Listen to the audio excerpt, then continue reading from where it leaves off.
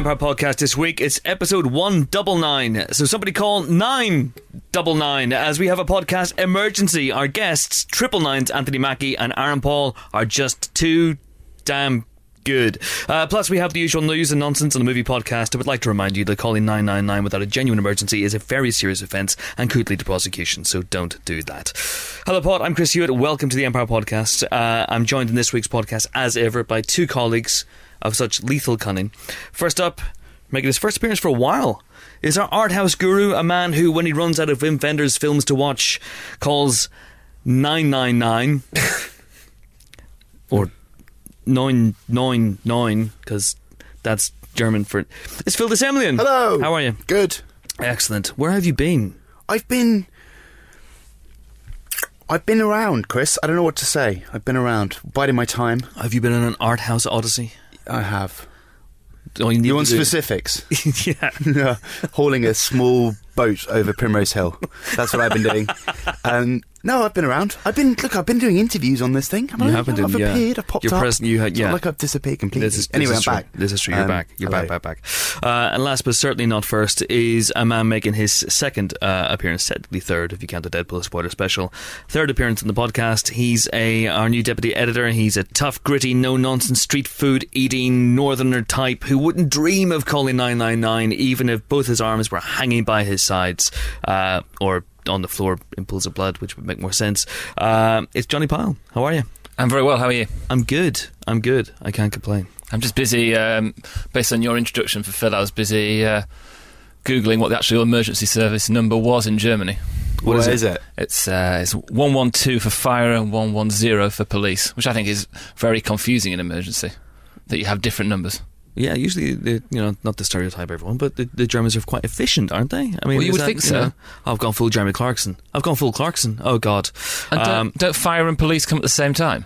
What if you want an ambulance? No, I think you have to choose. No. If you've been mugged, surely, and the fire engine turned up. Okay, well, if you're calling for a fireman, I think a policeman is obliged to turn up as well. Is that right? Crowd control, I think. Is that right? You're probably right. If you have a cat caught in a tree and you call the fire brigade, a policeman turns up as well to arrest the cat? I mean, I'm just on hearsay and movies. I'm just basing this on what I've seen in the movies. All right, fair enough. What happens if you shine a bat signal in the sky? That's fictional. What's the number for Ghostbusters? They actually flash it up on the screen at one point in Ghostbusters, so I don't know. It probably starts 555. 0800 555 ghosts. Gotcha. There you go. That's probably what it is. Someone will now write in and tell us exactly what it is. Johnny, it's only your second podcast proper, so my introductions for you. Stop talking so much. Know your place. Ease your way in. So your pod personality has not yet been defined, which is why I didn't introduce you. Phil from the off, he nailed his art house colours to the art house mast. So you can shape your personality now. Well, based on the intro, I'm the street food guy. Well, that's based on something you said last week. You are the street food guy who just literally, with your big mighty paws, rips food off people's plates, whether or not they want you to. You just stick your hand into steaming cauldrons of food. You're like Jon Favreau in Chef, right? I mean, almost entirely different to him. Exactly the same. I mean, should I just give it one street food recommendation a week, and then we'll go into the movies? Until we run out, yeah. Why not? It's not actually street food, but it used to be street food. The bowler across the street from our office is delicious. Delicious meatballs. Really good. Delicious meatballs. Okay. Are we going to get in future podcasts to the point where you're just going, there's recommendation, do you like burgers? Well, there's a Burger King, he is the king of burgers, and you can find him in Brent Cross Shopping Centre. The guy outside Arsenal on a Saturday afternoon. Actually, Piebury Corner is very good around there on a Saturday afternoon. Only on match day, so... right, anyway, welcome, Johnny. Here's today's question. It has been sent in via email from Amy in Ayr, and she says, hello, it's my I see why I'm seamlessly went Scottish there. Hello, it's my 32nd birthday today. Congratulations, happy birthday, Amy. Happy birthday. Although I think she sent this in last week. Oh. I'm watching 16 Candles, as I always do on or around my birthday, as it's also the podcast's 200th anniversary coming up. Is it? When is it? What do you think the best birthday scene in a movie is, or is there a film you particularly like to watch on or around your birthday? Now, that's technically 2 questions in one, but I'll allow it as it's Amy's 32nd birthday. Once again, happy birthday. And let's take the second part first. Is there a film you particularly like to watch on or around your birthday? Johnny? No. Same here. The Seventh Seal. The inexorability of death. Hooray! No, not really. Not really. I didn't know that was a thing. It's just going out and stuff. Yeah. I suppose on birthdays. Yeah. I don't know. But I do remember watching Raiders of the Lost Ark on my 12th birthday, which was the greatest day ever. Oh, okay. So probably that. I'm trying to rack my brains for films I went to see on my birthday, and actually all I can remember is Chris Russius's birthday when he was 10, and we went to see The Mighty Ducks Are the Champions. Wow. But I actually don't even remember going to see films on my birthday. That's the only birthday party cinema trip I can remember. It was someone else's birthday. Yeah. That's disgraceful. I remember other people's birthday cinema outings a lot. Usually seeing really weird, terrible films. 2010 A Space Odyssey 2 was one that stuck with me. That is not what it's called. They don't call 2010 A Space Odyssey 2. Isn't it? What's it called? It's just called 2010 A Space Odyssey. Oh, is it? Yeah, they didn't add the 2. Yeah, I was over-egging the space pudding. The 2010 alone. I was like 7. I don't even know what I was doing there. What a film for a 7-year-old birthday party. I saw Who Framed Roger Rabbit on my friend Wayne Moran's birthday. We went to Friar Tuck's, a burger chain in Northern Ireland. We went to the branch in Newry, and then afterwards we celebrated by watching Who Framed Roger Rabbit. Now, that was a day. That's probably the 17th best day of my life. That's a good film. I mean, that's a film that stood the test of time more than the very first Mighty Ducks film. Because everyone knows the second one. Yeah, which was already not standing the test of time when it came out. Yeah, Roger Rabbit, that's a good one. Anyway, that's the first part of the question. Sorry, Amy, we don't really do that. But the best birthday scene in a movie. Okay. That one's easy. Okay, take it. It's Notting Hill. All right. It is. No, it isn't. They go round. Okay, This is the first date between whatever Hugh Grant's character's called and whatever Julia Roberts' character's called. Jeremy's yeah. That's his actual surname. Anna. That's his actual surname. Something. Anna Scott. Anna Scott. But he is actually called Jeremy. Just really tough to write out on census forms. They go round and Hugh Bonneville doesn't recognise her, and they have that hilarious chat about I'm laughing already. acting. Yes. Do you remember? Yes, That's a good scene. That is That is a good scene. That's the best scene in the movie. That's a good scene. It's the best scene in the best of Richard Curtis's movies. Ooh. That's fighting words. It's got punchy. Those are I didn't know that words. was a birthday party. That one. Yeah, it's his sister's birthday. That's the right. girl from Vicar of Dibley. That's right. That's a pretty high pressure first date for Anna.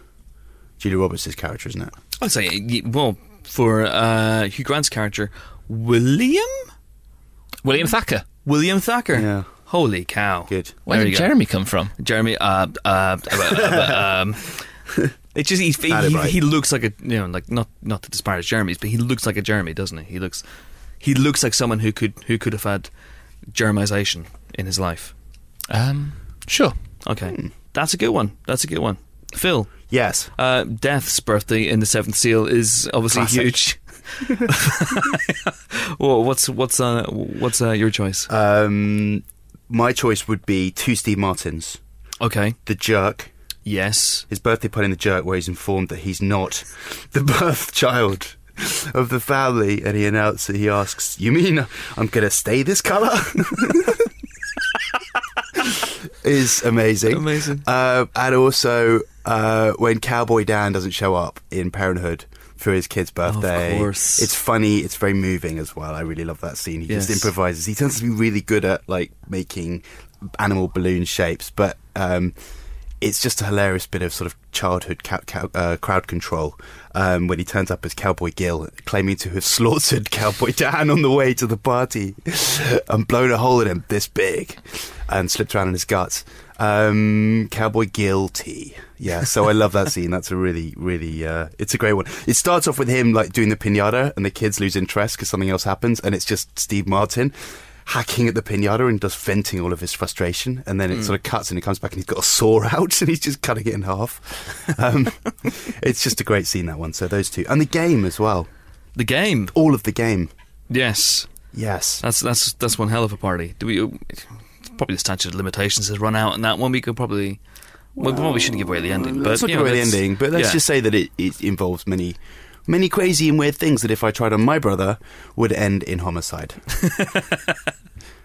Michael Douglas has a party to remember, or one he will never be able to forget, should we put it that way, in the game. The question's very interestingly phrased. So it's, what do you think? What do you think the best birthday scene in the movie is? So I don't think I'm going to start listing loads of birthday scenes. If you have a particular favourite, do send it in to us via the usual channels, and we will try and read it out on next week's show, which I believe is a 200th show, which I believe is a live show, which I believe has put me into a panic. But that's neither here nor there at this point in time. So the best birthday scene in the movie for me is The Omen.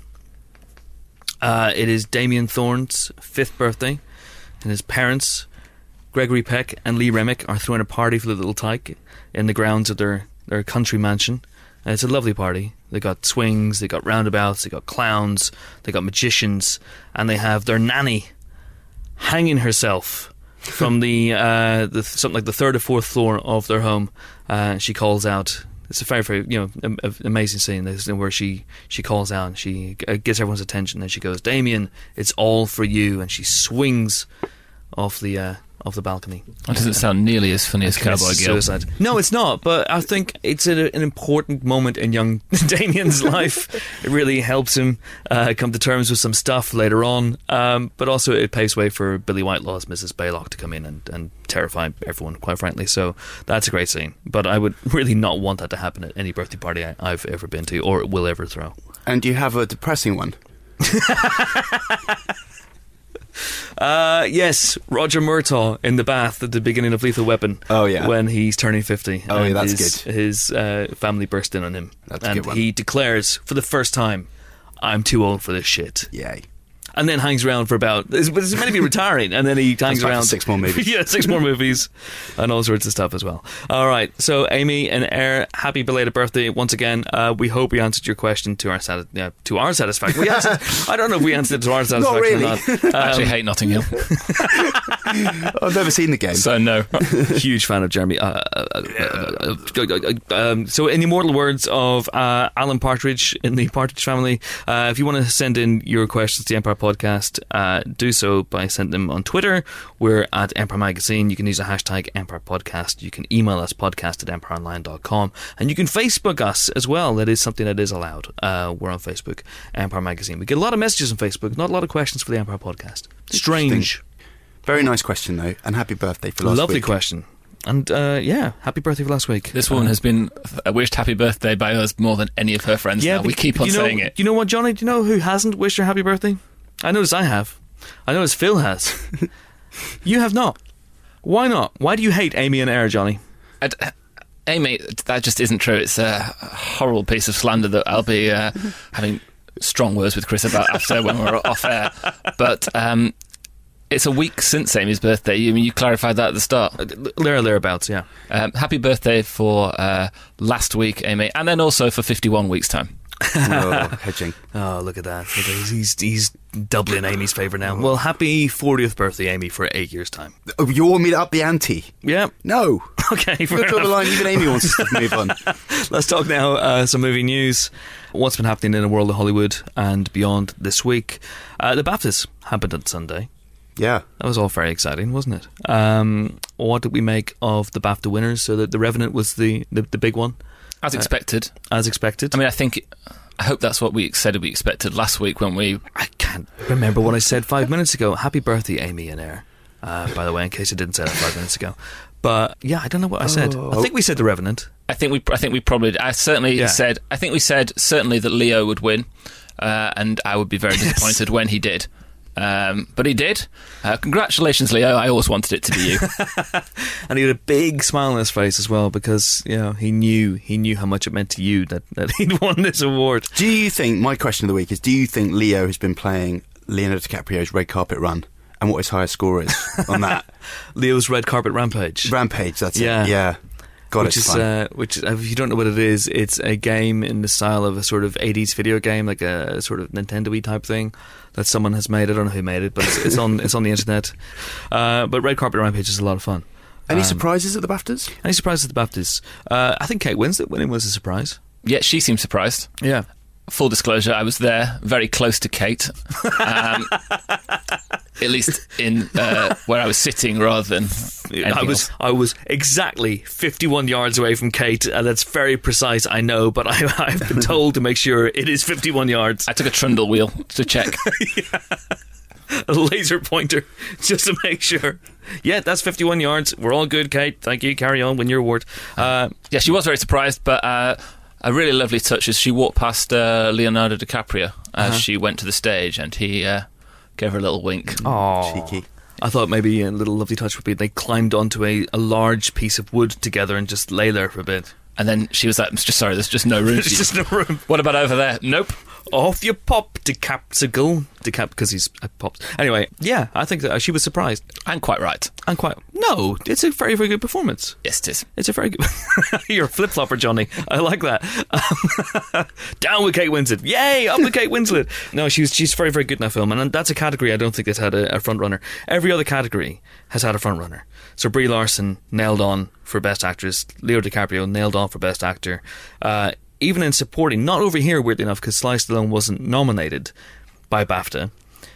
So Mark Rylance took the award. But in the States, Stallone is the front runner, and I'd be amazed if he didn't win. But Rylance was certainly the front runner for BAFTA. Yes, he was, absolutely. But what did we make of the show itself? You were there, Johnny. You actually saw it. I was there, but I didn't see it. I was working at the time, so I didn't. I saw bits and pieces of it. I thought Rebel Wilson's speech was very funny. Very good. I thought Sacha Baron Cohen's was funny in concept, perhaps not in execution. The great thing about Rebel Wilson's speech was the person controlling the altar queue at the back of the theatre, who completely lost it and was trying to find out where she was on the thing. And obviously she wasn't anywhere because it wasn't on the altar queue, because she was ad-libbing. She's absolutely not going to tell them what she's going to say if she's saying that. But this guy you can just see the words go up and down, up and down, up and down. Really? Where am I? And then just decided to just settle on, and the nominations are, and just wait for her to get there. I thought she was great. What did we think of Stephen Fry's performance as host? He was on our podcast last week. National treasure. I mean, he's quit Twitter, hasn't he? He has quit Twitter. He's a quitter, a Twitter quitter. But he'll be back, presumably. I mean, if they are friends, it doesn't seem to be a problem. Yeah. So this is again, in case you don't know, this is the controversy that sprung up after Stephen Fry, after Jenny Beavan won Best Costume Design for Mad Max Fury Road, and she took to the stage, and she dresses in quite an unorthodox manner. I think that's fair to say. And then Stephen Fry said, only a great costume designer, I'm paraphrasing here, only a great costume designer could come to the BAFTAs dressed like a bag lady. And of all the cracks he made during the night, including a series of cracks that suggested he was some sort of weird Joseph Fritzl-esque keeping Eddie Redmayne serial in his basement. killer. Yeah, keeping Eddie Redmayne in his basement. He wanted to do that, and his joke about Michael Fassbender and Steve Jobs was, he looked so amazing. He looked so amazing. I wish I could click on him, drag him up to the stage, and then a short time later delete my search history, which implies he's going to do something unspeakable to Michael Fassbender. So those jokes were fine, but for some reason, an offhand comment about Jenny Beavan got the internet hordes up in arms, the pitchfork and torch brigade. And Stephen Fry then took to Twitter and said, look, we're old friends, we have been for a long, long time. She got the joke, she understood the joke, it's a private joke, leave me alone. And then he was hounded a bit more, and then he left. So what do we think? What do we make of that? Well, as she walked up to the stage, there was an element of, wow, she doesn't give a fuck. She wasn't, and she was just wearing jeans, a top and a scarf. It's not really bag lady. No. But I mean, I see where he went for the humour, but there was an element of, wow, she doesn't care at all, And so the way she was dressed was, there was a ripple of comments about it, to the person sitting next to you, I assume. And then he made the comment, and suddenly everyone else is like, well, I wasn't thinking that. I think he'll be back. He'll be back on Twitter. He's left Twitter before, right? He has left Twitter before. He'll come back. But the show itself, the good thing about the BAFTAs is it doesn't try and emulate the Oscars. It doesn't have loads of musical performances. It's very, very straightforward. It's It's here, I'm Stephen Fry, I'll do some jokes now. Here's some people to nominate to present awards. Some of them will be good, some of them will be not so good. And then here come the winners, and that's it. Bye. And there's no musical numbers, there's none of that stuff. There's no one coming out and trying to really do high concept funny bits. I quite like the way it flows. The thing started for us. It started at what 7 o'clock? It starts by 7. Yeah, I don't remember. Sorry. Starts by 7, ends about 9:30, 9:45. That's perfect. That's what the Jameson Empire Awards comes in at roughly 2.5 hours. That is perfect. Take note, Oscars. And also, while we're talking about the Jameson Empire Awards, nominations were announced They're this out, week. well, today for us and tomorrow. No, yesterday for you when you listen to it tomorrow. Time's difficult, isn't I know it? this temporal stuff's really tough.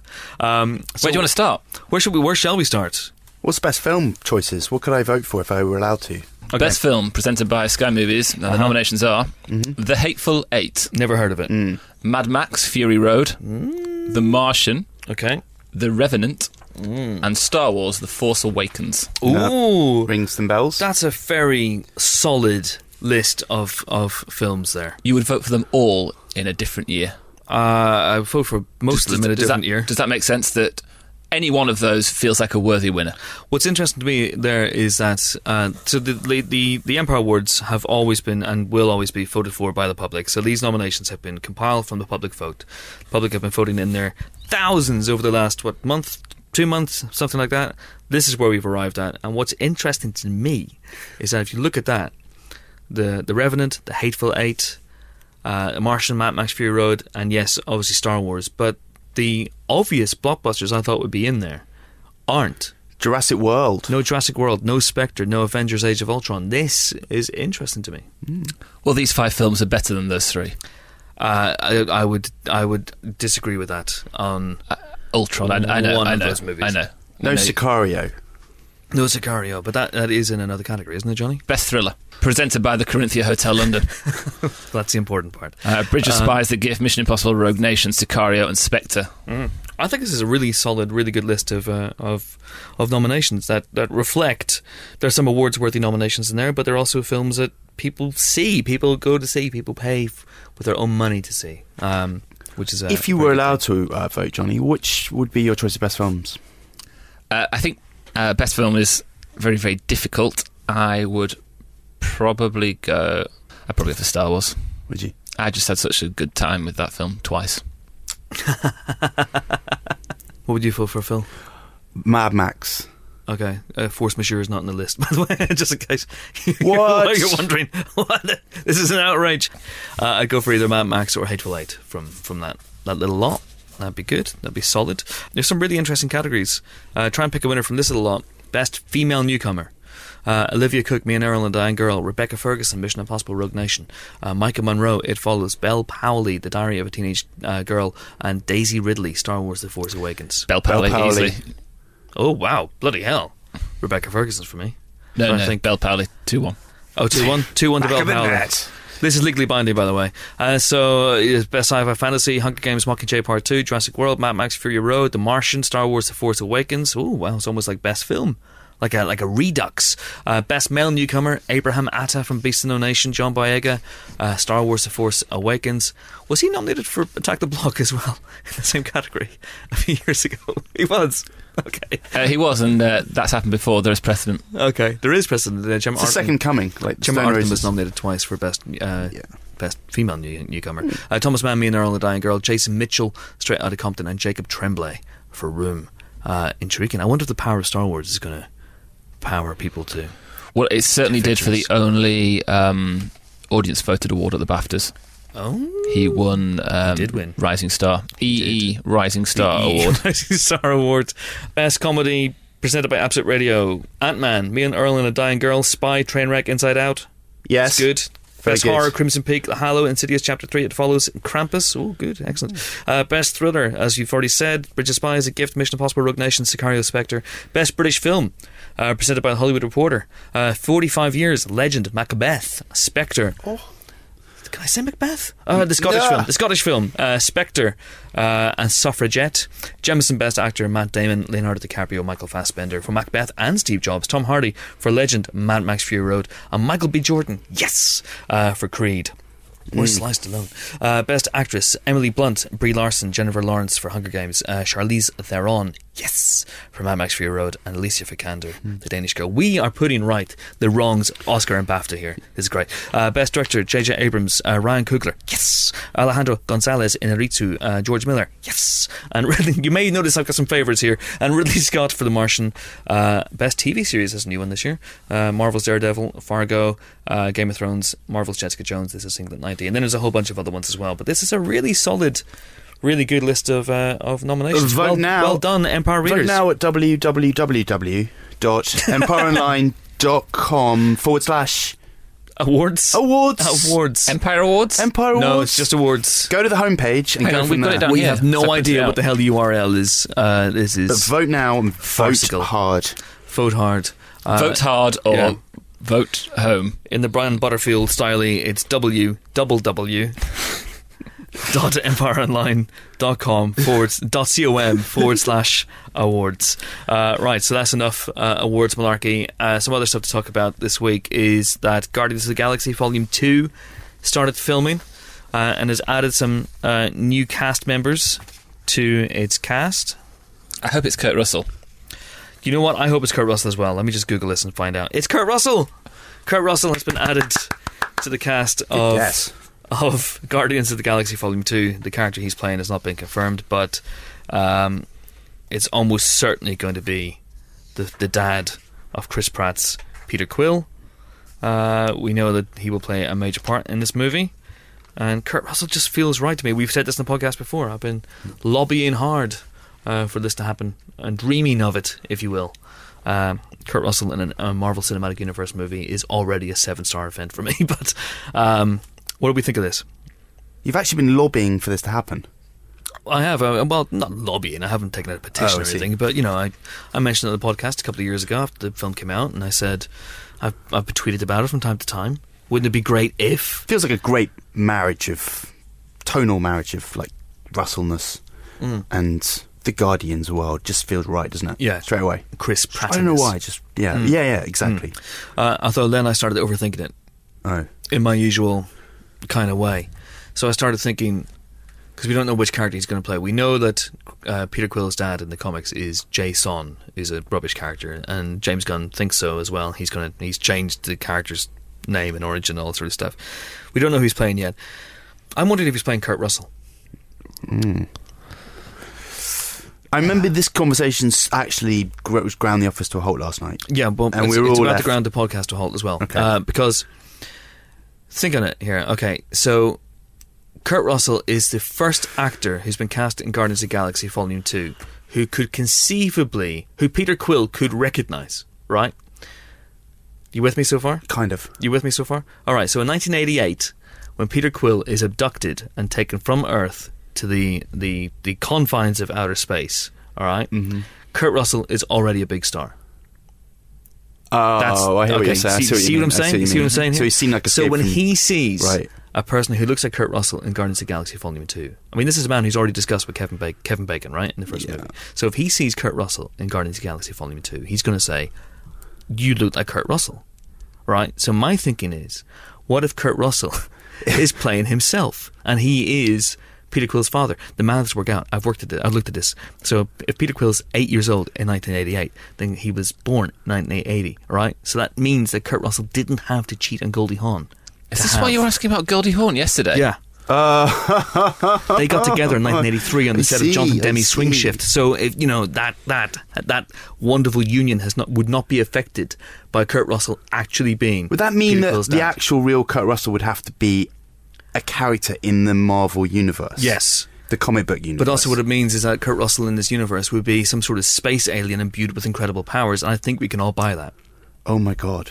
This is just blowing my mind. That's mental. This is the greatest real person appearing in a comic book since... I think since Spandau Ballet were in Roy the Rovers. Like, Spandau Ballet and Roy the Rovers. In the early 80s. I mean, this is word. just like... It's Incredible. almost certainly happening. As you started, I was like, this would be terrible, and now this would be awesome. I've turned you around on it. It's amazing. And that's right. Spandau Ballet, they signed for Melchester Rovers, didn't they? They actually played both with of them, or just one? It was two Kemps. It was both Kemps. They signed up, and they played. I wasn't lying to you, Chris. That's amazing. But now you just make me think of that horrible bus crash that Melchester Rovers had, where a lot of them died, and it was. Oh, yeah. And then Roy Race lost his. I think he lost his foot. was it on his birthday? He lost his foot in a helicopter crash. He lost his foot in a helicopter crash. Did he? Yeah. March '93. Did he? Yeah. That's so bleak. A lot of bad things have happened to Roy Race over the years. Oh boy! But that was the end of the weekly comic, and it came back in the September of '93 as a monthly. Yeah. Oh word. gosh. Okay. Anyway, I think it's a nice idea, but That's a probably not tangent. true. We've seen a picture from it, the first sort of production still, in which we have Mini Groot perched on the shoulder of. I'm on the shoulder of. I'm going to let you. I'm going to let you stew in dig this one. myself out of this one. Oh, you know, but you're not going to tell me. It's Drax. It's Drax. Okay. Drax. It's on Drax's shoulder. Dave Bautista's Drax. So he's going into action in miniature form as basically a loose collection of twiglets. Yes. Which changes the dynamic a bit, doesn't it, I suppose? Well, I want to know what his voice is like, because they've confirmed that Vin Diesel's going to come back. So if he remains baby-sized Groot all the way through... Yeah, I am Groot. It could be interesting. We also know there's going to be changes to the lineup of the Guardians going through it. So other people are returning: Michael Rooker as Yondu, Karen Gillan as Nebula, Sean Gunn as Kraglin. Obviously, the five Guardians are back: so Chris Pratt, Zoe Saldana, Dave Bautista, Bradley Cooper as Rocket, and Vin Diesel as Groot. Kurt Russell and some new cast members: Elizabeth Debicki, who's fantastic. Playing a character that's yet to be announced. Pom Klementieff will play Mantis, and Chris Sullivan's also joined the cast as well. As you know, I loved the first movie, and I'm really intrigued to see what they do this time around. But there you go, I'm very excited about that, and I'm also excited by the news breaking about Kingsman 2, which starts filming in the next 6 weeks or so, and Julianne Moore is in talks to play the bad guy, or bad lady, in that one. What do we reckon about that casting? Seems pretty interesting. Very good. It reunites. Are we going to potentially be reuniting the cast of A Single Man? One by one. Okay. If Colin Firth returns. Is he returning? Well, it says here he isn't returning for the sequel. Right. Okay. But who knows? Who knows? Who knows? Who knows? Really good. She's great. She's in one of the films we'll be reviewing later. Yes. So it just shows you her range. Yes. She can do all sorts of things. Yes. Things I know. Things we know previously that have been uttered publicly by Matthew Vaughn about the Kingsman sequel is that it will involve other Kingsmen around the world. So like different branches of the Kingsmen. Right. So there'll be American Kingsmen, that sort of stuff. So I wonder if she'll be involved with that somehow. Maybe. But yeah, I don't know. I can't see how Colin Firth comes back for this movie, given events of the previous film. Not to spoil too much, but yeah, we shall see. But we yeah, shall see. Looks good. We shall see. But looks good. Looks good. I've got some news. Oh wow! Can I share it? Yeah, of course you can. It's Woolly on the Web. Woolly on the Web. Stephen Woolley. Woolley on the pod. Woolley on the pod. Yes, Woolley on the pod. He had a movie with General Sod. Does he? Has he ever produced He's never a movie with involved. Terrence Stamp? Never been involved. It's possible, but he's definitely going to be involved in a movie with Saoirse Ronan. Did I say that correctly? Saoirse Ronan. Saoirse Ronan, yeah. Who didn't win a BAFTA for her work in Brooklyn, which was fantastic, but she has scored the lead role in the latest Ian McEwan adaptation on Chesil Beach, with Stephen Woolley and his producing partner and partner Elizabeth Carlson, which I think is very, very good casting. If you read the book, it's actually more of a novella. It's really short. Mm-hmm. I might read it then. Why, do you have like a specific maximum pages you had me at shorts cross? Well, we've already discussed it this week, myself and Chris, that I struggle to get through an entire book if Jack Reacher doesn't appear at some point, because it seems, what's the point? Well, weird that you should say that, because this is a book in which Saoirse Ronan will be playing a woman who is... It's called Jack Reacher. Who has a clock on her head. No, she's she's engaged to be married, but it's a book about kind of sexual... Is it pronounced mores or moors? Oh, I don't know. Maybe just use a different Moors. phrase. Okay, yeah. Sexual politics, conventions of the earlier parts of the 20th century. I do like a nice sexual convention. I went to one in Blackpool. And not those sort of sexual conventions, Chris. Oh, okay. They're grim in Blackpool. and her engagement to be married, and things go wrong, and then Jack Reacher turns up. So yeah, that works. I'll bring it in for you tomorrow. I wasn't on board, and then I am aboard. Johnny's only been at Empire a few weeks, but I've already learned that I have to go. If you read another book that's not a Reacher book, I have to go and scroll Jack Reacher's name in pen into a random page just to keep your interest up. Oh, there it is! I'm so close to finishing my Reacher reread. Are you? I'm halfway through Make Me at the moment. Which is the most recent one? The most recent one. This is it. And then what I'm doing after that, another segue, what I'm doing after that is I'm reading The Making of Make Me. Do you know about this book? I'm aware of it, yeah. A guy who's a literary professor shadowed Lee Child through the writing of Make Me, the 20th Jack Reacher book, and wrote a book about it. So unfettered access to one of the great brains of our time.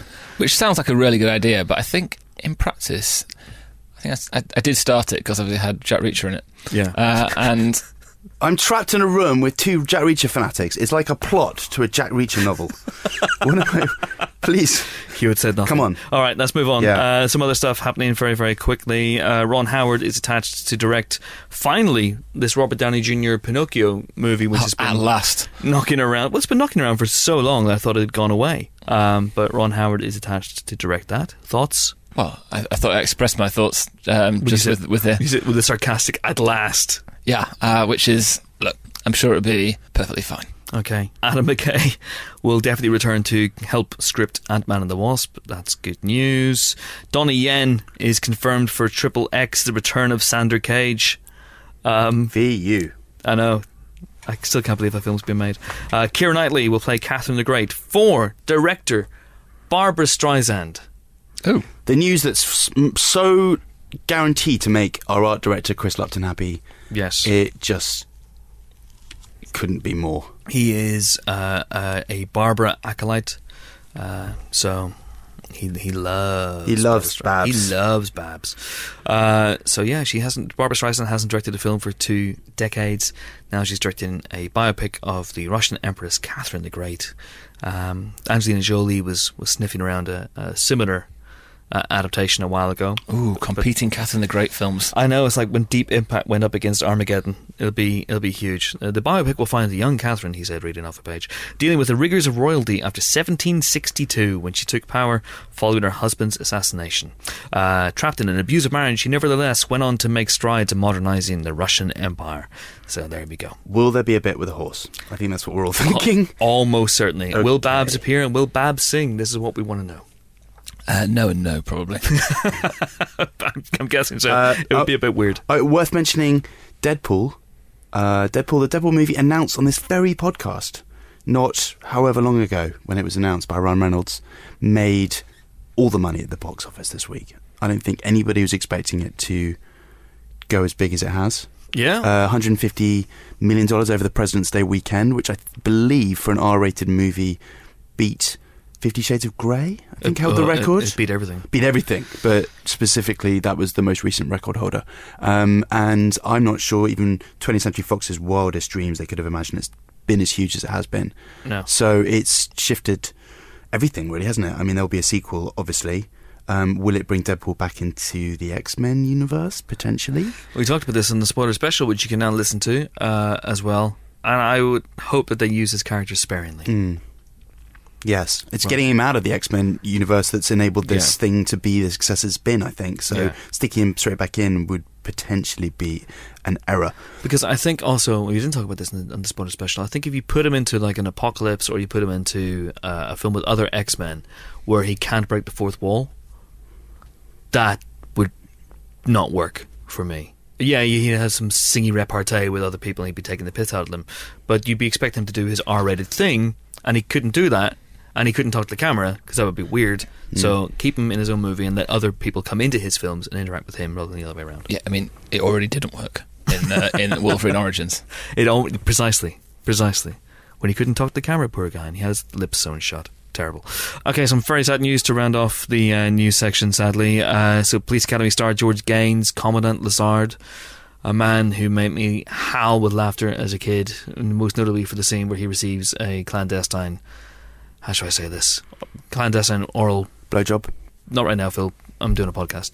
But a clandestine bit of oral pleasure from a lady of the night under a podium as he gives a speech. It's on YouTube, that scene. It's absolutely astonishing. And I've said in the podcast before that I watched that film when I was 7 years old. I watched it with my mum, and I said, "Mum, what's the lady doing?" And then my mum said, "I don't know." Yeah, that's the thing. I still think she didn't actually know.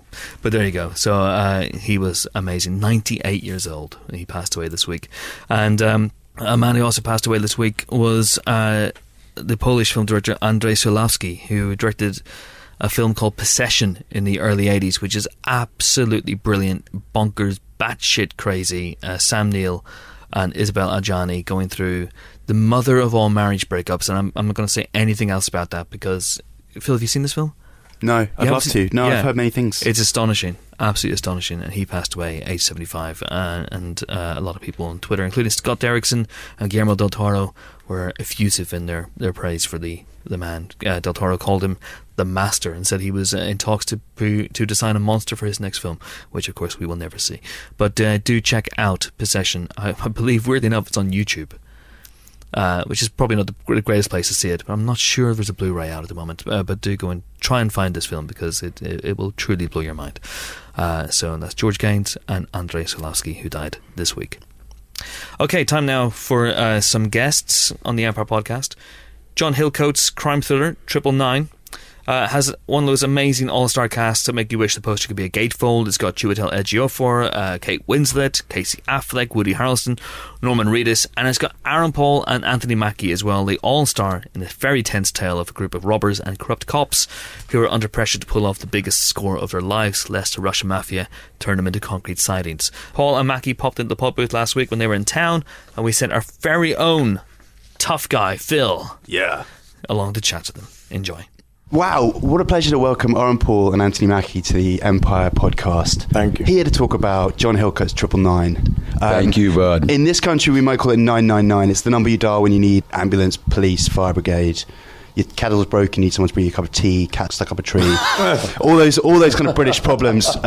In this movie, it means something slightly different. Do you just want to put it in context for the listeners, what 999 means here? Yeah, it's a police code for officer down. Police injured in the line of duty. They get on the radio, call 999. All the police rush to that location. Okay, so that's a key plot point. You guys play bad cops.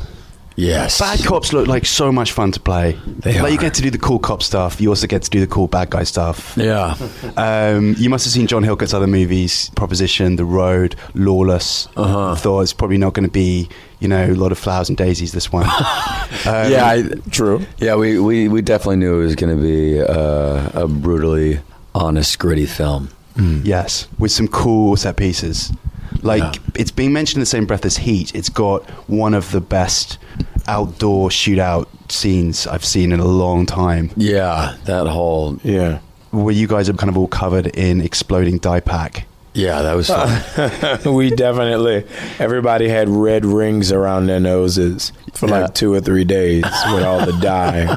There was a lot of hacking up red lungs. What is that stuff? Do they use the same stuff that they use in actual bank...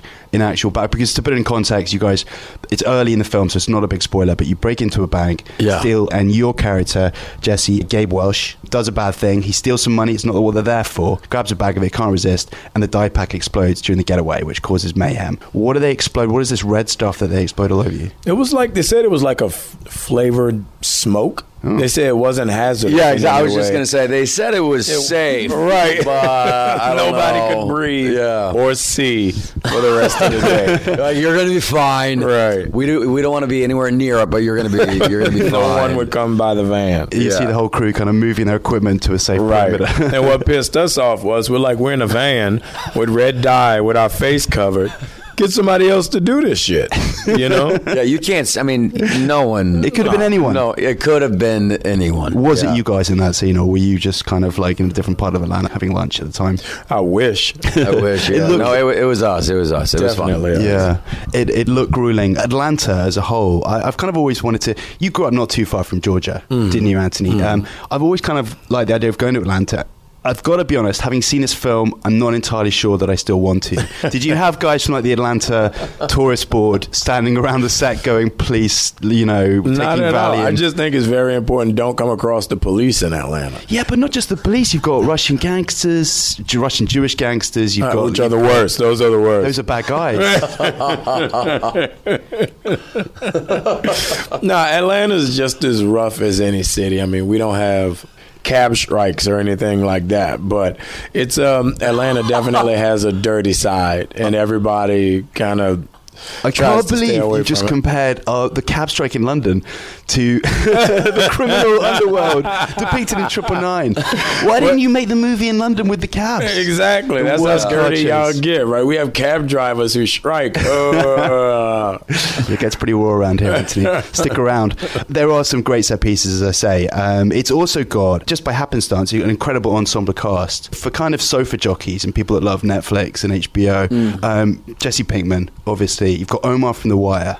Daryl Dixon as well from The Walking Dead. Norman Reedus is in this movie. I don't even have a question. I just wanted to sort of put that out there that you've got some real TV pedigree here. Yeah, definitely. Did you see Michael K. Williams dressed as Sweet Pea on set? Were you on set the day that you saw him? Because he plays this kind of, I don't know, how would you describe his character? Flamboyant drag queen. Yeah, that's drag a queen, good, prostitute, description. stripper.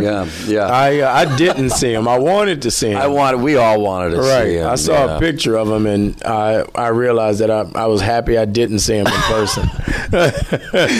You've seen him at the end of the road. It seems like John Hillcoat has something in store for him in every one of his movies. That's kind of a bit out there. It was pretty cool. You guys, the two of you, have an epic fight on a staircase. Fights, I imagine, are tough to do. Adding the staircase angle, how was it? Was he? Because you're kind of on the receiving end of this one, aren't you, Aaron? Yeah, for my part, I mean, Stuntman really did the heavy lifting for me. I just stood back and watched him fall down those steps over and over and over again. But at each landing, I was, I'd run in and do my stuff. Fair enough. And Anthony, that was you. That was me. I can throw, down. as you guys would say, a wicked punch. Yes, you can. People that saw Ant-Man might disagree, potentially. Well, I mean, I think it's interesting in Ant-Man. I don't understand what it takes to win a fight anymore, because I landed more punches and he ran away at the end of the fight, but I lost.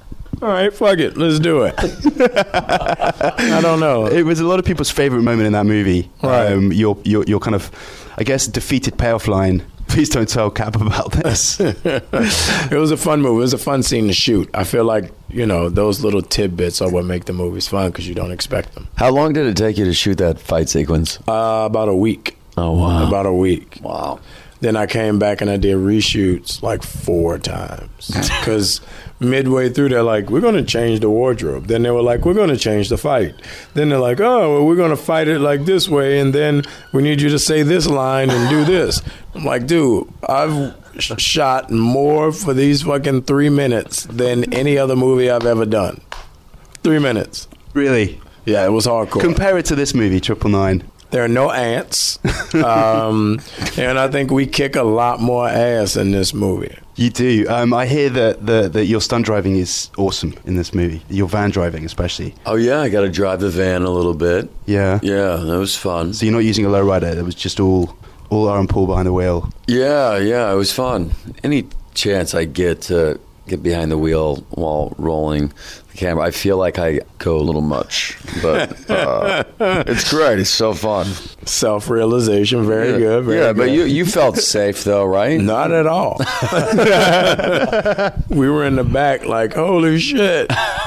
The first 7 heads of the movie in this movie, I think 3 of them, were you there that day? I think that was more your scene, wasn't it, Anthony? Yeah, we had a great makeup team. Yeah. And, ironically enough, those guys made those heads and literally piece by piece put them together and tapped in the blood and all that stuff.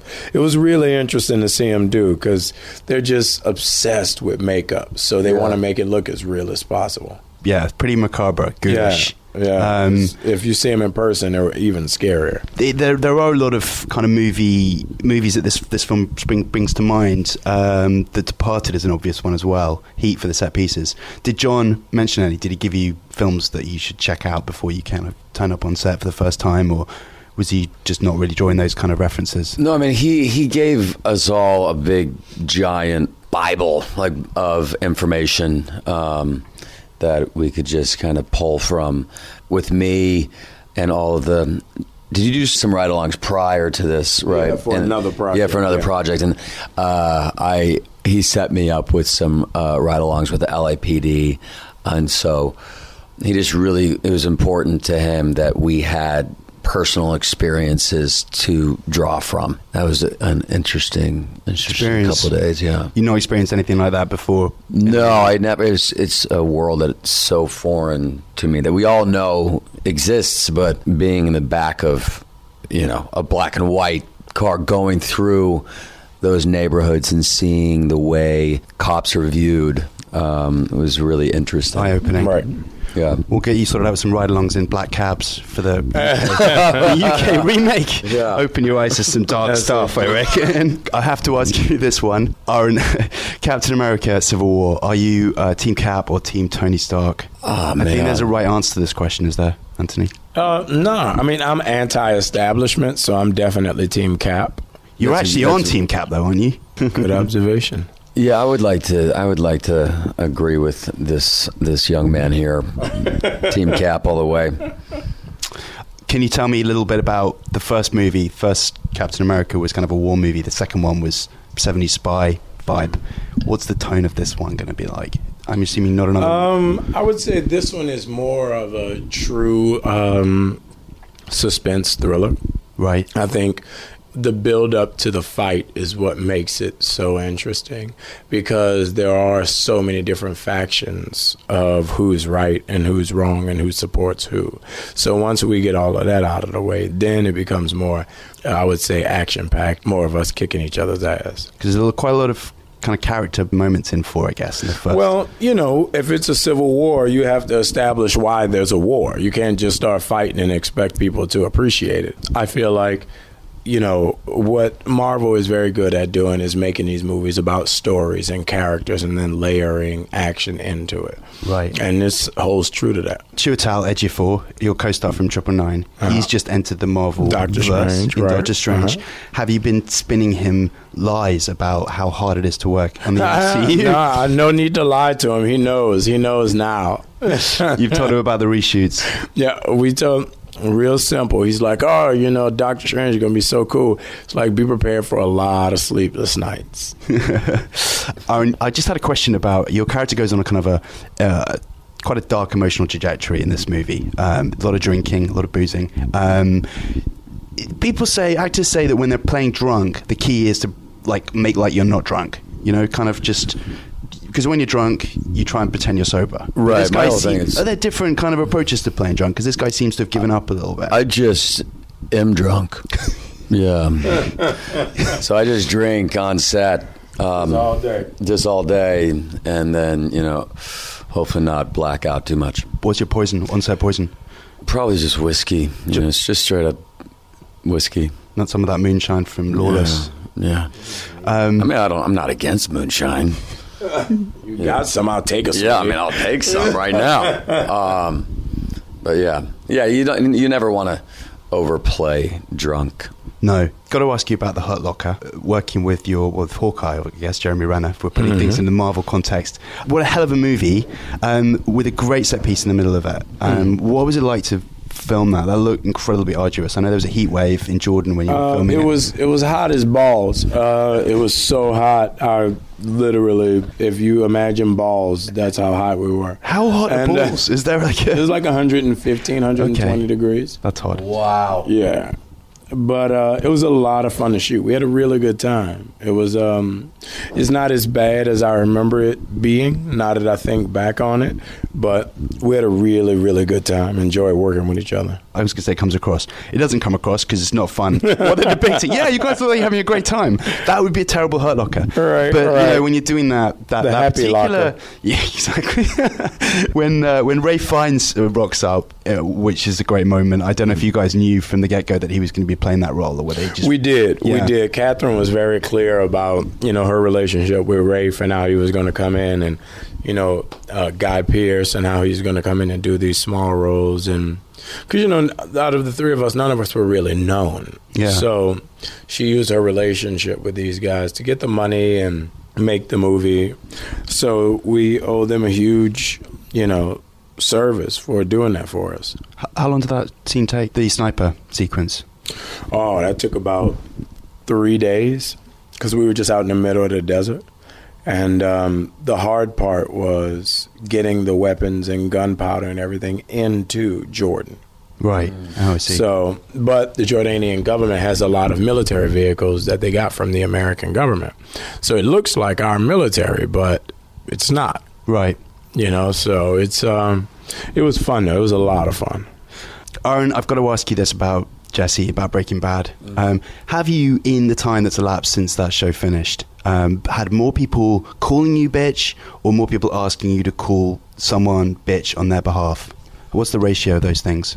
I get a lot of people asking me to call them bitch, but I get called bitch every day. The nature of the beast. The nature of the beast. Yeah, and they throw in magnets at all for kind of variety? Yeah. Everyone tries to mix it up. I was in London and someone screamed, "Gatorade me, bitch." And I had actually just got a Gatorade. And I took a sip, I heard it, and I put the cap back on, and I threw it at the guy. And he caught it, and he was just so excited. But I remember it was actually like a really warm day in London, and I was excited about the Gatorade, but then I had just given it away. Last question. You both have kind of some cool props in this movie. You have an unusual cigarette filter holder, your character, Marcus. I don't know what the kind of genesis of that is, but I wondered if you guys could have kept one thing from 999, apart from the van, what it might have been. I would have kept my gun. I don't know. I think it would have been cool to have one of those severed heads. Is that weird? No, not at all. Because it's so... I'm out. But yeah. Challenging to get through customs, I guess, at the end. It's hard to explain. Guys, thank you very much. Thank you so much. Pleasure. Appreciate it. How were they, Phil? Gritty. They were gritty.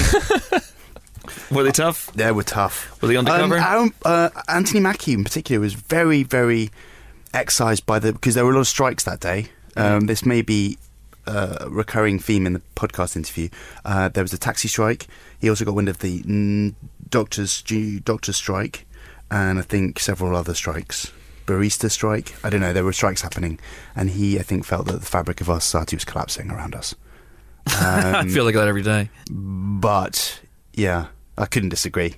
Yeah. It felt like one of those days. There were taxis beeping their horns outside. But yeah, no, they were a lot of fun, the two of them. They seemed to have good camaraderie on set. Hey. One of those films with great cast. I imagine a lot of people coming and going all the time. But, the core cast were really, really good in this one. Fantastic. And As we will discover. As we will discover, because let's kick off the review section of the podcast now with 999 here to tell us what the film is and whether it's any good is Jonathan Pyle. Okay, so set in Atlanta, it's about some corrupt cops who are in with some, right now I want to say robbers and I can't think of another word. Baddies. Yeah. But they set up a bank heist, and then, because they're all in with the Russian mob, and the Russian mob are like, another job, and eventually they decide the only way to create a big enough distraction to allow them to do this other job is by killing a cop who happens to be Anthony Mackie's new partner, Casey Affleck. Oh my God. So the plan is to try and kill Casey Affleck. Yes. Okay. It starts really, really, really well. This is the scene that we were shown this scene maybe 2 months ago. before we saw the film proper, and the opening bank sequence is really good, and then the escape is really good, and they take an extra bag of money, which they possibly shouldn't do from the bank job, open it, and as they're on the freeway, red gas is spewing out everywhere, so their car is easily spottable by people. And this scene is really, really good, and they get away at the end, and I was very excited about this film. Okay. I thought it was going to be like The Town, which I think is a wonderful film, and I know we've given it a recommendation on the magazine, but I was very disappointed with it. You were. I was a bit more up on it than that. We gave it 3. Okay, 3 stars. Just a smidge more up on it. Interestingly, our review points out that this was, I think, the tail end of the 2010 blacklist, which yielded such movies as Edge of Tomorrow, Argo, Margin Call, Looper, Crazy Stupid Love, and Chronicle. And also, to a lesser extent, Abraham Lincoln, Vampire Hunter. So that was there's always that one, largely a boon year for the blacklist. Yeah. And I think the material is variable in this, isn't it? The set pieces are fantastic. I think John Hillcutt, who we know from The Proposition, The Road, and Lawless, by now you can kind of establish what his interests are. He likes blokes, guns, violence, and that blurry line between lawlessness, anarchy, and kind of society trying to keep a handle on its fringes. And this is set right on that line, isn't it? But we've been there before so many times. From Serpico, the 70s were full of great movies of this ilk. Done better, I think. Yes. There is another set piece which I think is fantastic as well, when they're going into this apartment block, and they're all in a line, and they've got a shield at the start, and they're looking for the perp who is trying to escape through, I suppose, a warren of corridors and secret rooms behind cupboards, I think. And that's, again, a really, really great action sequence. And suddenly, you can feel the room, suddenly become interested again. Because I think for large parts, it's kind of like, what's going on? What's the motivations are kind of fuzzy for some of the characters. Woody Harrelson's in it, but not really, and... So does the film focus largely on... It's an ensemble cast, obviously, but would you say the two people the film focuses on are Casey Affleck and Chiwetel Ejiofor's character? Is that fair to say? Who's the head of the gang? Who's the one who has the most pressure on him to pull this off? I think what it's trying to do is be a kind of reverse End of Watch, in the sense that the real focus is going to be Anthony Mackie and Casey Affleck. Okay. Who's the two partners and their loyalties, because Anthony Mackie is established in the first scene a bad guy, but he does still have loyalties. He still respects his debt to Casey Affleck, which again is established early on that he owes him. So their relationship. But there's so many other characters going on. Kate Winslet is still seen. She plays a sort of Russian mobster's mole. He's back in Russia, and the driver for this is that she needs some information which is going to get him released from prison in Russia. And she is ruthless. Her sister is Gal Gadot. And so you've got so many supplementary characters. Woody Harrelson it does great work, true detective style, but again, they're not really given enough time. Chiwetel's character is blurry. I think it's sort of lurches from conventional character stuff to set pieces that are really elevated. The opening, I think, I agree with Johnny, is fantastic, and there are some really good visuals and some good chases. But this is the sort of film that's really up my street. I love films like this with sweaty cops and sweaty criminals.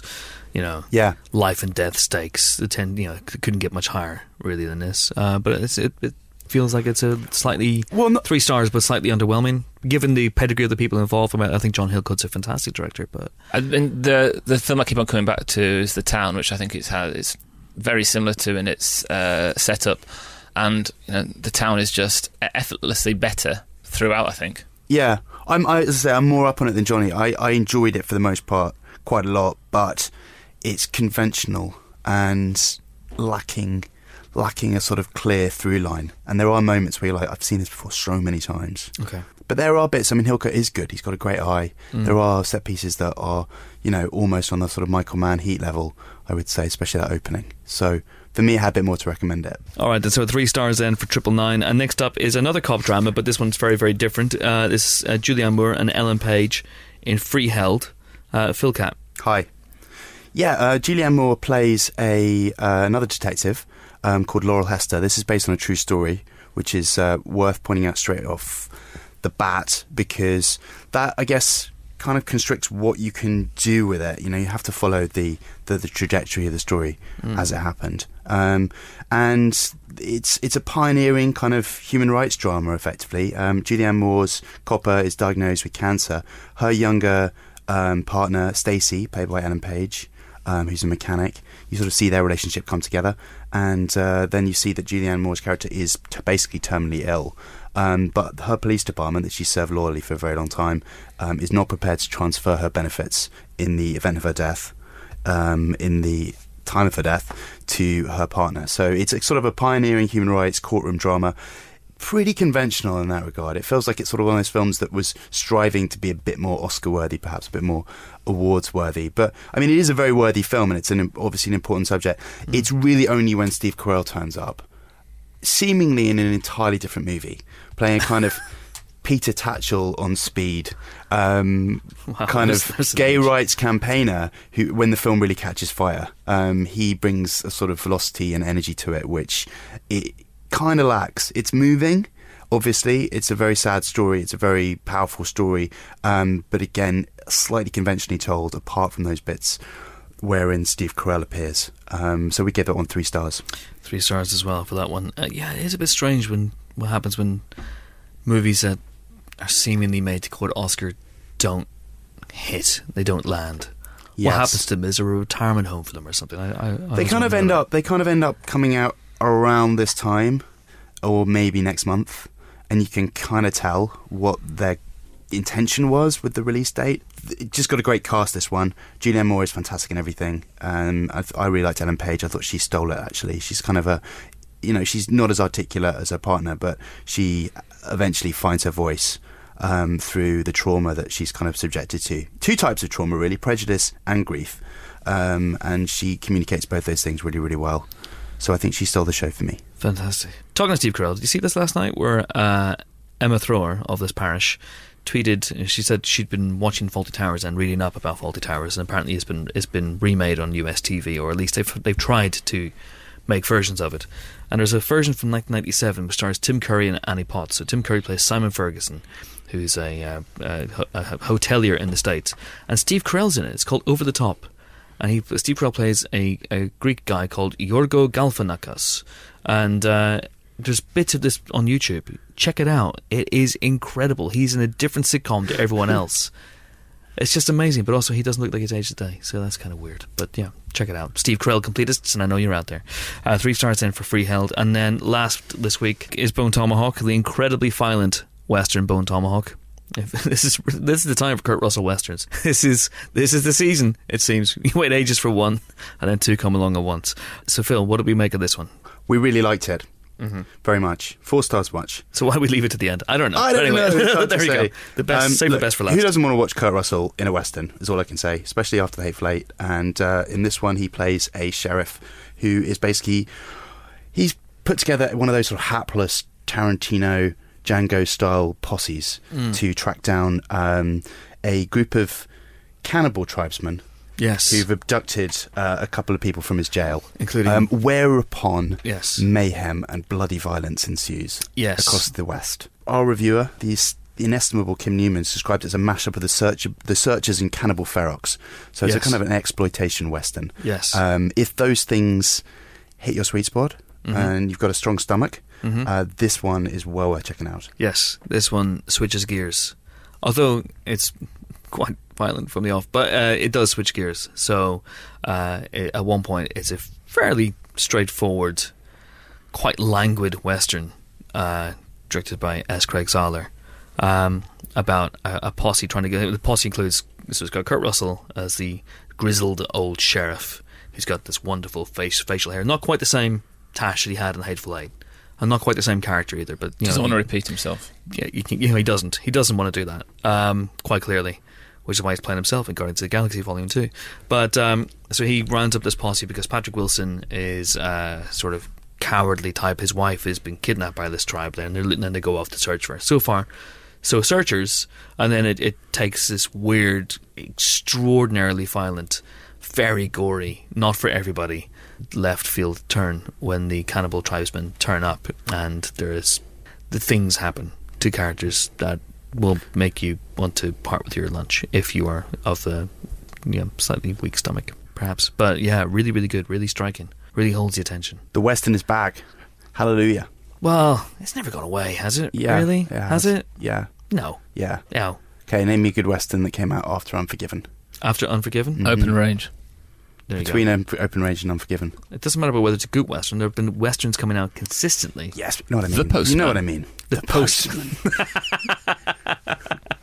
Fair point. Johnny wins once again, I think. So 4 stars for Bone Tomahawk, probably the film of the week. Also out this week is Disney's sea rescue drama, The Finest Hours, starring Chris Pine and Casey Affleck. Sadly, it doesn't prove to be their finest hours. It's a good wordplay there. We gave it 2 stars. And there's the Rebel Wilson, Leslie Mann rom-com, How to Be Single, which we gave 3 stars to, which is, of course, a recommendation, as we say on the podcast. It's a busy old week once again at the Multiplex and Art House Emporium of your choice. And that is it for this week's Empire podcast. Join us next week for more film-related fun when it's our 200th podcast, coming to you live. Well, recorded as live, recorded in front of a live studio audience, I think is what they'd say on Cheers, from the Prince Charles Cinema in London. It is sold out, but do keep an eye on things just in case people can't make it and they hand in tickets for whatever reason. So you never know, if you want to come, you might still be able to. And if you can't make it, you can listen to it next Friday when it's going to be presented to you as a regular podcast. I'm not going to tell you. Usually at this point I tell you who's on the podcast, but I'm not going to tell you who's on the show next week, largely to preserve the mystery for the studio audience, and in no small part because I don't know who's going to be on the show next week, and I'm in a state of mild panic on the verge of full-blown terror with every passing day. It's going to be fun. It's going to be fine. It's going to be absolutely fine. It's going to be totally fine on the night. The worst case scenario is that our special guest will be Peter Lorre, which I'm sure Helen will absolutely love. Until then, it is goodbye from Johnny. Goodbye. It's goodbye from Phil. Happy birthday, Amy! Oh man, I was going to do that. And it's goodbye from me. I'm off to Ayr to bake myself into a cake and leap out at Amy. I'm sure she'll appreciate that. Happy birthday once again. See you next week. Bye.